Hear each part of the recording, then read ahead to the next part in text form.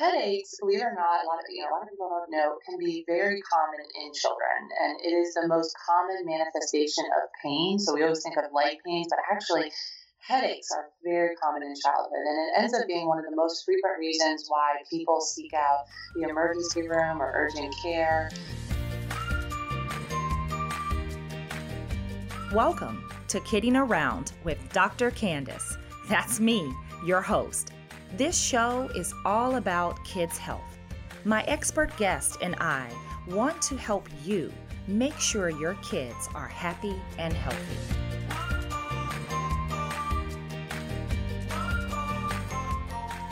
Hey everybody, welcome to Kidding Around. I'm Dr. Candace and thank you so much for listening. Today we are talking about kids and teens with headaches. This is a common complaint in pediatrics, and I often get the help from my neurology and headache specialist friends, so I definitely wanted to do this topic for you guys today. My guest is Dr.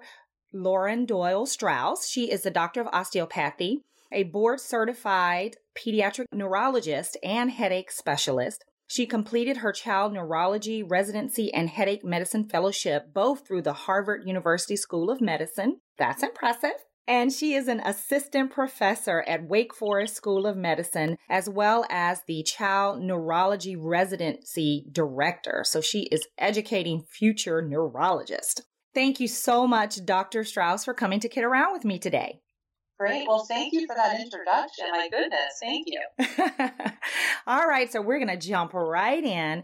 Give us some background, basic information on headaches, what they are, what is it, as most people know, how common they are, and some of the causes and risk factors. Right. So headaches, believe it or not, a lot of people don't know, can be very common in children, and it is the most common manifestation of pain. So we always think of leg pains, but actually headaches are very common in childhood, and it ends up being one of the most frequent reasons why people seek out the emergency room or urgent care. So it's something that a lot of people are worried about, but I want people to be reassured that it can be very normal, and it does not always mean a brain tumor. That's like the first concern a lot of parents worry about. And so it is a very common thing that a lot of children experience. There are some statistics that we rely on that for recurrent headaches, that means more than one headache, have been reported in about up to a half of children during their childhood. And some children even go on to have daily headaches, and we estimate that could be as often as 2 to 6% of children.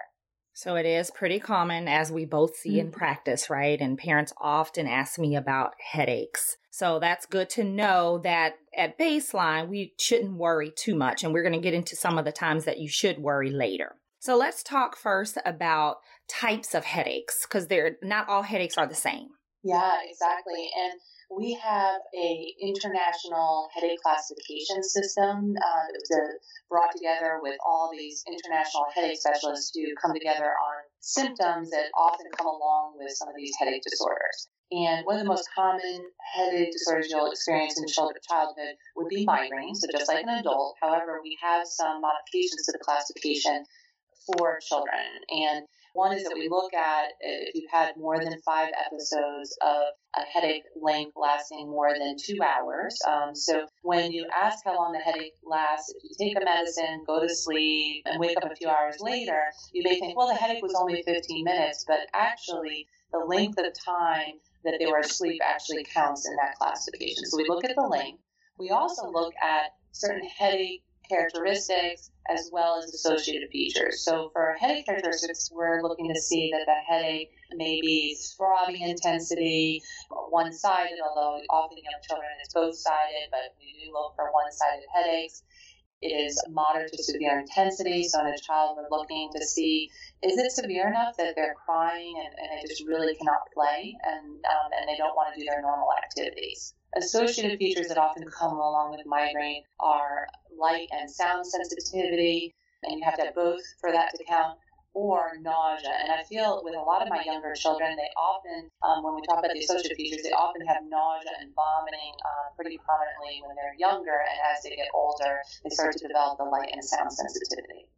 Awesome. So that's the most common diagnosis that we come across, and certainly if you have a family history, although that's not required, that makes us more suspicious that is what is happening. And then there's another headache type, which we call tension type headache, and that is basically, in a way, you want to think about it as a milder version of a migraine. And you don't have to have all the characteristics that we see with migraine. But it doesn't mean you have to have neck pain or tension in the neck. And it doesn't mean that that it's all related to stress, as we think of stress tension. So it's a diagnosis that has tension in the word, but it doesn't always have to mean neck tension or stress tension. Awesome. Any way to distinguish those two? Yeah, the way we approach it is we take a history and we see, does this meet migraine? And if it checks all those boxes, then it's migraine. And if it doesn't, then we start to look at the criteria for tension type, which is a milder version of migraine. So I like to think of tension type and migraine, although we consider them two separate disorders.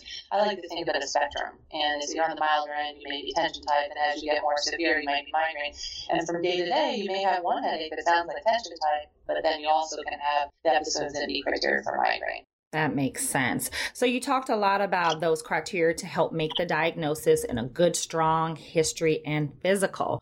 So parents, when you come into the doctor and talk about your headaches, it's really helpful to write that information down, know all the things you said, how severe it is, the quality of is it stabbing, is it sharp, where is it located, how long does it last, do you give me all of that good detail. You can even keep a log for a week or two or over a month. All of that is so helpful because we rely on your history and our physical and these criteria to make that diagnosis. The other thing I wanted to ask you is parents often come in and they jump right to, I need a head CT or I need an MRI. Why is she having headaches? This is not normal for a child. I want a workup. Is that necessary all the time? Yeah, it's a really good question. And, I think we all are worried when we hear about headaches, but we have to remember that CAT scan or CT scan is not a procedure that you want to go through unless you have to. And the reason is that it has radiation risk exposure from it. And pediatric brains, are very vulnerable, and we do not want to be exposing them to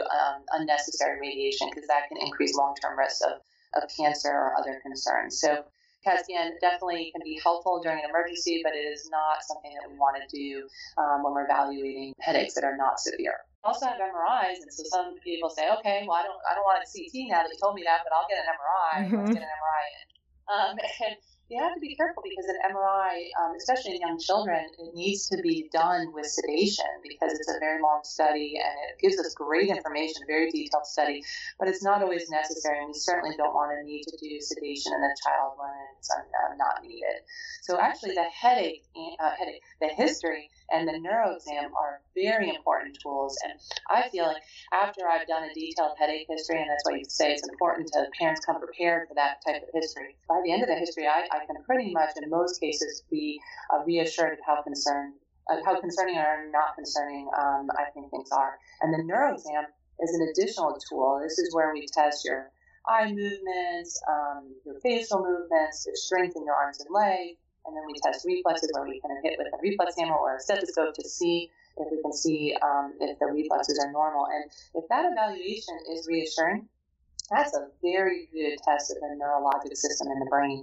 And to see that normal, that's a big sigh of relief. And that means you can either treat the headaches and kind of closely follow, but when we say neuro exam being normal, that's very reassuring. There is a well-known study where if headaches remain pretty stable in frequency and intensity over about a 6-month period of time, and additionally, if they sound like they are migraine, if you get a normal neuro exam, that is very reassuring because in that study, a very small proportion, less than 1%, ended up with any findings that were significant on their MRI or CT. So if you have headaches and they're more than 6 months and you got that neuro exam, check, then that's pretty reassuring and we don't need imaging at that point. That's great information. Is there any role for EEG or ruling out seizures? Yeah, and EEG is a great technology to evaluate for epilepsy or seizures. And there are times where headaches can come along with a new diagnosis of seizures or epilepsy. Headache is a very non-specific complaint. I mean, you can get it from medicines, you can get it from not sleeping well one day. Well, guess what? You can get it before, during, or after a seizure. So headache certainly can come along with that, but it's very, very rare. And usually the episodes related to the head pain to make us think about seizure would be more obvious, like a staring spell where they're not responding, shaking, not recalling the event completely, and the amnesia. So if we don't have those kind of more obvious features there, then there really is not a role to getting an EEG. So again, history, physical, good neuro exam. Yeah, and if you feel like your child is not as responsive during a headache attack, ask them, hey, say, fuzzy teddy bear, and then later on say, what did I tell you? And then you said fuzzy teddy bear, and then you can remember, hey, you can realize they did remember what I was talking about. They might not have wanted to respond during the time because they weren't feeling well, but they actually did remember me. Oh, that's a good point. Is there any way to prevent headaches? Great question. Or when you have headaches, there's anything you can do. And I think the answer is definitely yes. We like to call them healthy habits or lifestyle modifications. And these are great first steps that you can do even before you go to your primary care doctor, your pediatrician, or otherwise. Or it's great things for a pediatrician to recommend to patients. And I have a whole list of things that I like to talk about with patients. And the first is always going to be hydration. We really, really want to push hydration. A lot of kids do not initially have thirst, so we need to monitor. And I think the trick that I always find is not every child likes water, and that's okay. We find other fluids that they can take in. And you want to focus on them having fluid with every meal. So it's hard for a child to sip a water bottle throughout the day and be monitoring that and making sure that, oh goodness, did I refill it? Am I doing that? And certainly some mature children can do that. But the goal would be, say, with every meal, breakfast, lunch, and dinner, and maybe the first time I come in through the house at the end of the day, did I get a full glass of fluid? And if you do that, you're going to be pretty good on target with fluid. The next step is to make sure that none of that fluid has caffeine in it. A lot of people hear, well, I've got headaches, and my neighbor, my friend recommended, you should have a soda with caffeine. That'll take away your headache. And caffeine has a very interesting relationship with pain, and especially with migraine, where it does cause, has a little bit of vasoconstriction, which means it tightens the blood vessels, and that can be helpful during a headache. But what you don't want to do is to rely on giving a lot of caffeine and having caffeine regularly to treat headaches, because if you start using a lot of caffeine or drinking a lot of caffeine, that over time can cause more headaches. We call it medication overuse headache, and it used to be called rebound headaches. And they're very sneaky. They don't always say, okay, it's a certain time of day, or it's, I had caffeine in the morning and it's always in the afternoon. It doesn't always have to be that way. So it can really sneak up on you. So when the patients are start experiencing a lot of headaches or worried about having headaches, we would recommend trying to be caffeine free. Oh, that's good. And then I imagine sleep. Yes. So sleep is very hard for some families to enact, but very much it's kind of, you want to have a regular schedule. You want to have the same bedtime, the same wake up time, and believe it or not, you want to try to avoid naps. A lot of people say, my child is suffering, they have pain, I'm going to let them nap the entire day. Well, what actually happens is then they're not tired at night, and then you can create this cascade where you can end up with a very dysregulated sleep pattern where they want to be awake all night and they want to sleep all day. And so I think when you start experiencing a lot of headaches, it's very important to go back to the basics and make sure you have the same bedtime, the same wake up time during the week and on the weekends, and not to vary it by more than an hour, and try to avoid the naps. Okay. Any nutritional besides caffeine? A lot of people think sugar or, processed. Anything nutritionally? So a lot of things to talk about there. I would definitely recommend there's no skip meals. Breakfast, yes. They like to say important meal of the day, and it certainly is, because if you skip breakfast, you've made it all throughout the night, and then maybe to lunch. So you're talking about more than 12 hours without fuel for your brain, and the brain, that makes brains angry, and that can cause headaches. So we absolutely need to have breakfast, lunch, and dinner every day. And a lot of times with some of our picky eaters, what we say to them is, say, you're having a lot of headaches. What we need you to do is, we can't have these big negotiations with the family. Everyone gets frustrated. We need the child, when they do the grocery shopping for the family, to pick out, whether that be a granola bar or some crackers, what is the backup snack going to be? And if they can't eat a big meal, then they have to at least have that snack that they've already picked out. We get questions about certain foods, and certainly lack of food is a huge trigger. And, over time, if we have some very picky eaters, you can develop some nutritional difficulties with low vitamin D, low vitamin B12, and certainly those can trigger headaches. So, I think being mindful of having a varied diet would be helpful. Now, but we don't want to go to the extreme where patients are limiting and only having chicken and rice because they're so afraid that there may be some food sugar out there. So you certainly have to balance things and try to encourage eating, and healthy eating is the best way to go. Right. And again, a symptom log, some people their migraines are triggered by certain things nutritionally. So if you're taking a good symptom log, you may be able to pick up on it's chocolate or the caffeine or this or that, right? Right. And I think if parents are really invested in finding a trigger-free diet, I think, it's hard because there's not a lot of literature out there, research to support which triggers are really ones that we need, that, we hear from patients, but the research doesn't always support which triggers are the most common and ones we really need to be strong about. But what I see in my practice is I definitely think a lot of things with preservatives. So whether, those potato chips or snacks that have a flavor coating, that really good thing you want to lick your fingers afterward, get the coating after.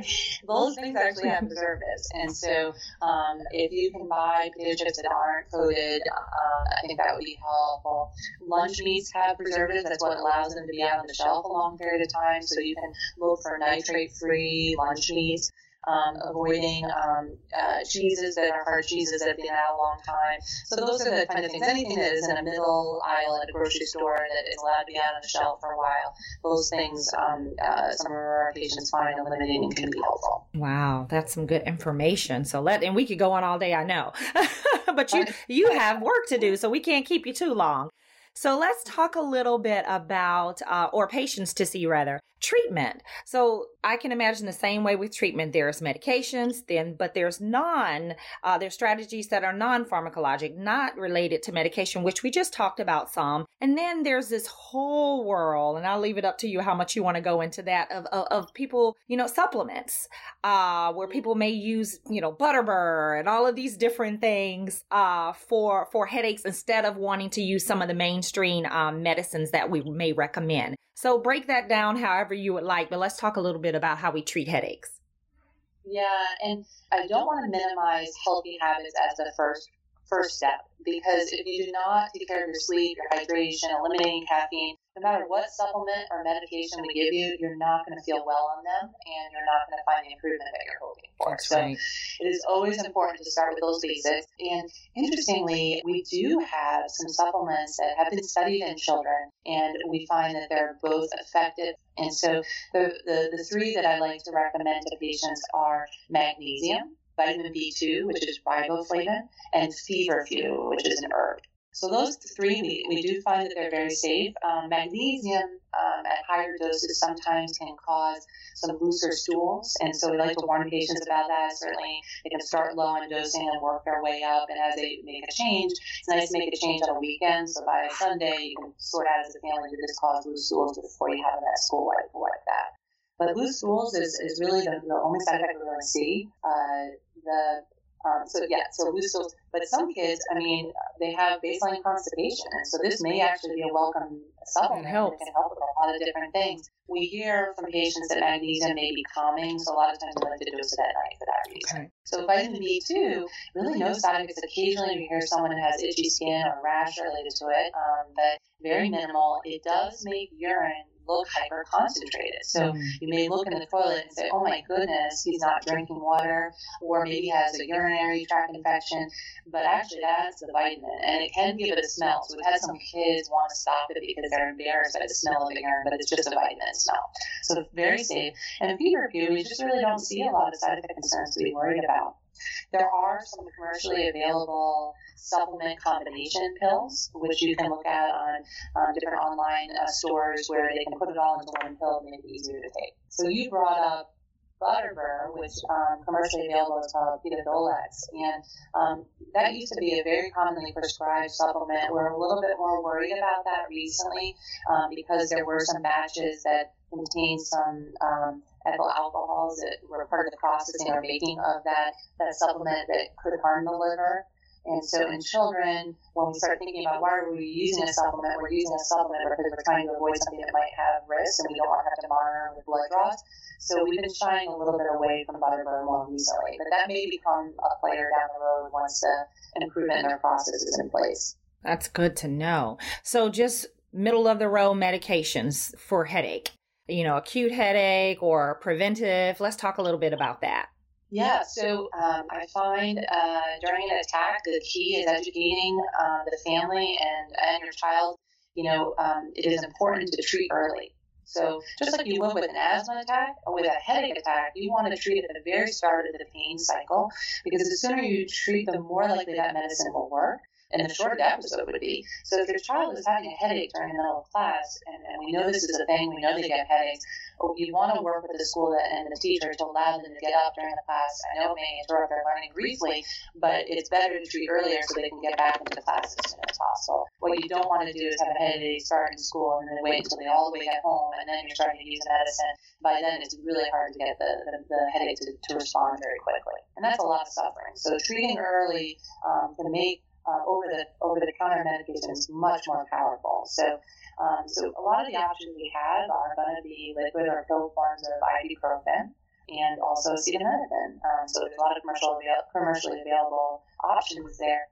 And, we do think that ibuprofen products are going to be stronger than acetaminophen, but I hear from some patients that acetaminophen work better than ibuprofen. So if you had to choose, I would lead with first ibuprofen, but certainly you can always try acetaminophen.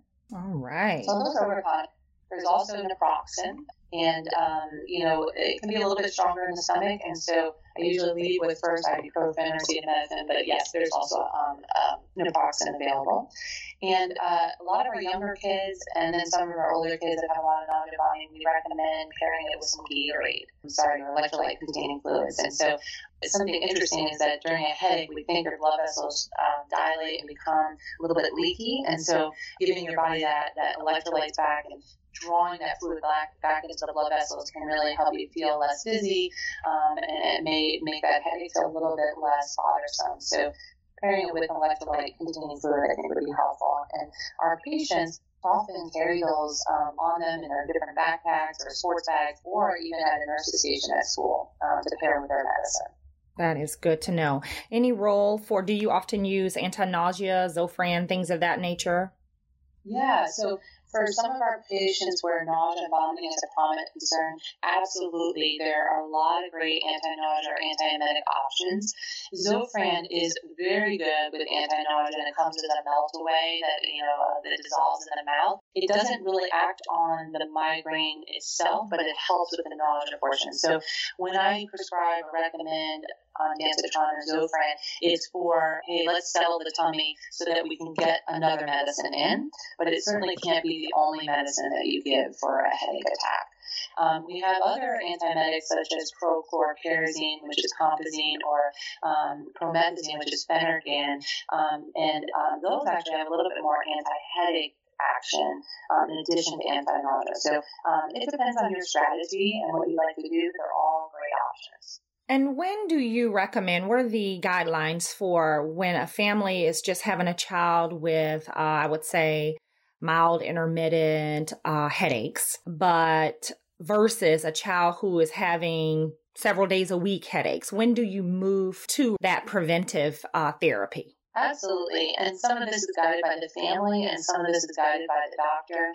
But generally, we start to think of this when this is becoming a persistent problem, is having some severity to it or disability in the fact they're missing activities or they're missing school because of them. The rescue medicines or the abortive medicines, things that you're prescribing, aren't taking out the headache fast enough, or you're giving it and it doesn't seem to have a response at all, and you've been cycling through multiple abortive medicines. Another concern would be, you know what? I want my child to be on a daily medicine. I'm having trouble tracking this. I know they're frequent, but I'm not even really sure, and it's just getting hard. Or the child is really young, and they can't always tell their family when they're having a headache. And it's like by the time they tell them, it's already vomiting and very severe. And so there are sometimes in really young children, believe it or not, even though they're young, we will opt to put them on a daily medicine because it can help clarify the situation. And, when we look at frequency, there are some families that are not ready for a daily medicine. That's okay, but I'll usually guide them that a headache, usually more than once a week, starts to become a pattern that a daily supplement or a daily medicine should be a consideration. Right. Okay. And I know that can get into a whole longer discussion of these daily medications that the goal is to prevent the headaches. And so that's another topic maybe for later, but there is such a thing. So outside of you using medications to stop your headaches when you get them, if you get them too frequently, you may need to talk to your doctor or see a specialist and consider daily medications to prevent the headaches. Just wanted to throw that out there, right? Yeah, because we use abortive as the class of medicine, so you use to stamp out the fire during an attack. And then the daily supplements or medicines that you take every day reliably, whether or not you have a headache or not, are meant to, over time, prevent headache attacks, or if the headaches break through, to make them less severe and more responsive to medicine. There you go. So when should families, we're wrapping up a little bit, when should families consider seeing a neurologist or a headache specialist like yourself? You know, oftentimes you present to your pediatrician or your primary care physician, and you may need that referral to go see a specialist. And I kind of feel like different doctors have different degrees of comfortability with managing headaches. And so when would you say a patient needs to come see you? Right. And I think having your doctor be comfortable with what's going on is very important. So if they aren't comfortable, I mean, I'm happy to see those patients. Other neurologists are happy to see those patients, because you don't want someone who's uncomfortable managing that care, whatever symptom that may be. So, neurologists are always happy to see those patients.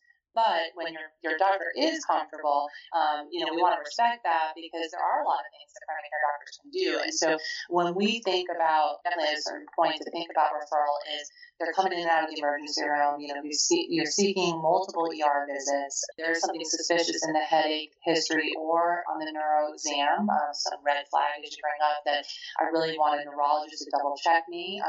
As a doctor, I want a neurologist to look and to re-examine and make sure that it doesn't need to be imaged more quickly. I don't want to wait for medicines to take effect. I really want to see this evaluation happen sooner. So that would be a great idea there. Or have we been trying a daily medicine and maybe one or two rescue medicines or abortive medicines, and we're not getting that relief? And it's been about 4 to 6 months, and we're starting to get frustrated about where things are going. And I've had some pediatricians feel very comfortable with 1, 2 daily preventive medicines, but it also depends on the family. It also depends on if they have other medical conditions. Sometimes, they might have a history of asthma, anxiety, depression, other things that really complicate the picture, and you might need a neurologist's expertise to help choose the best medicine. So all those are reasonable reasons to seek out higher level care. The problem nationally is there's not many pediatric neurologists, and there definitely are not a lot of pediatric headache specialists. And so we want to be mindful of that resource, and also recognize when that referral does happen, sometimes it can take a few months to get plugged into care. Right. I would be honest and say that usually when I really highly suspect that a child is going to need preventive therapy, I'll start something, but I want the neurologist to bless them and say, you're on the right track. This is all it is. Yes, I agree with your medicine. Nothing else needs to be done. I just want to make sure, right? But certainly you're right. If you're in an area where you don't have that, or the wait is 6 months down the road, then you have to get it going on behalf of the patient. Absolutely. Yeah. And when you speak about like a daily medicine and feeling comfortable, I feel that ciprofloxacin, Periactin, which is one of our most commonly prescribed daily preventive treatments, and is very effective in the younger patient population, so under 13. And, the side effects are super mild. I mean, the only things we really see, because I dose it once a day at night, is sometimes some morning fatigue or increased appetite, and occasionally some irritability. And a lot of times these kids are picky eaters anyway, and so if you dose it right before dinner, they're going to eat better at dinner. If you do it after dinner, goodness, you won't get the increased appetite, and then just go to sleep. So it's a very mild allergy medicine that has some effects on some of our headache receptors. It's a great option for patients, and it comes with a liquid and a pill. So that really should be a great daily medicine for pediatricians to have in our arsenal, and they can start that treatment. And pediatric headaches can sometimes be very responsive to medicine, and it's important to start treating when you can early on. That's right. I feel so good. That's what I usually start, because I find oftentimes too, we're in Florida, very allergy type of environment. So I feel like you already have allergies anyway, allergic rhinitis. This is like a double treatment and that could contribute to headaches, right? And so that's like the first thing I pull out. You're absolutely right. I feel so good. Well, wonderful. I'm glad to do that. I'm glad to hear that. And cyproheptadine could also be used as an abortive med. So for the families that are a little bit scared about diving into it being a daily medicine, that's a medicine you can give to take as needed and pair it with Tylenol or Motrin. And then they kind of feel it out and go, oh, that's not so bad. And then when they come back and things are worse, you can say, that med I was given to you and it was helpful a little bit. We're going to convert that to a daily medicine now. I like that. That's good. So last two questions. When are headaches an emergency? So those red flag things where you're at home, it's happening, go to the emergency room or urgent care or call your doctor. This is an emergency. Yeah, so if you have an established history of headaches and all of a sudden this headache is different or has some new symptoms that are very worrisome or strange to you, you are not wrong to seek out emergency care. In fact, when it is very severe and your child, you think, the worst headache they've experienced, then it is reasonable to get an urgent evaluation. If the headaches are not responding to their rescue medicine, certainly look at the bottle, see if it can be repeated, or you can call your primary care doctor and see, can I try other medicines or can we repeat doses, get a little guidance there. But if it does not continue to respond and remains at a high intensity, even if it is your typical headache, there is a reason to seek out emergency care, and the fact that they can help you with some IV treatments or place an IV and give medicines in a different way. All right.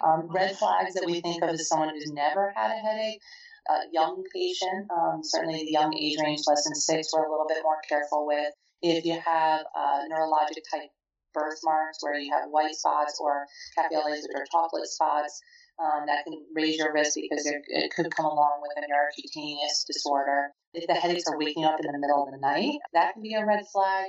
Though don't panic if you see that, because sometimes people have a headache during the day, they go to bed, and then the headache is still there, and they wake you up in the middle of the night saying, I still have a headache. That's different. We're talking about a headache that wasn't there, they go to bed, and suddenly out of the middle of the night it is really strong and severe. That would be a concern. And you got to listen to your child, and if things are not getting better, and you're trying a medicine and there's a strange side effect or something, as a parent intuition, you can definitely seek out care when you think it's needed. Those are all great. And so lastly, give us some resources. I mean, I feel like you've given the most amazing information, but I know my parents like to go and find a great link that you recommend, because we always want to give credible websites, because people go everywhere. Dr. Google is giving out all kind of wrong information. So give us some websites that parents can go to get more information on headaches. Yeah, there's a lot of great information out there. So the American Headache Society is our national organization of our headache providers, and they have some great content on there. The more patient-focused ones are the American Migraine Foundation, or AMF, or the National Headache Foundation. And there's a lot of educational articles or flyers that they can go to. And, I think in this day and age, I think there's also just a lot of support through different blogs or Facebook groups. And I think American Migraine Foundation may have a Facebook group that you can join. And there's a lot of other migraine ones that you can search. But my patients find really, really helpful. So I think those are great options. Now, social media, really, talk about Facebook, even Twitter. Twitter is becoming a great avenue for a lot of patients to follow all the new treatments that are coming out, new research articles, or what is everyone talking about. I have a lot of patients that follow me on Twitter, and it doesn't always have to be me, but it could be your doctor. And there's a lot of great information on there. Or you can follow the American Headache Society or the National Headache Foundation, because they post things as well. Okay, so how can people find you on Twitter? Oh, I am Strauss Headache. Strauss Headache. I like that. Given the topic, yes. That's right. Well, thank you so much, Dr. Doyle. Dr. Strauss. Oh my goodness. I think I was looking at Strauss. That's fine. Yes. Yeah, I was looking at your email. We do eventually get married and keep our maiden names, right? So thank you so much, Dr. Strauss, for this wonderful information. Any last words or comments? I really want to say thank you for bringing me on, and I appreciate the opportunity to share what I know about headache. Awesome. And thank you guys for listening, and we'll talk soon. Thanks for listening. I hope you enjoyed the show. To get more kid health information, visit drcandicemd.com. And don't forget to subscribe, rate, review, and share this episode and the Kidding Around with Dr. Candice podcast.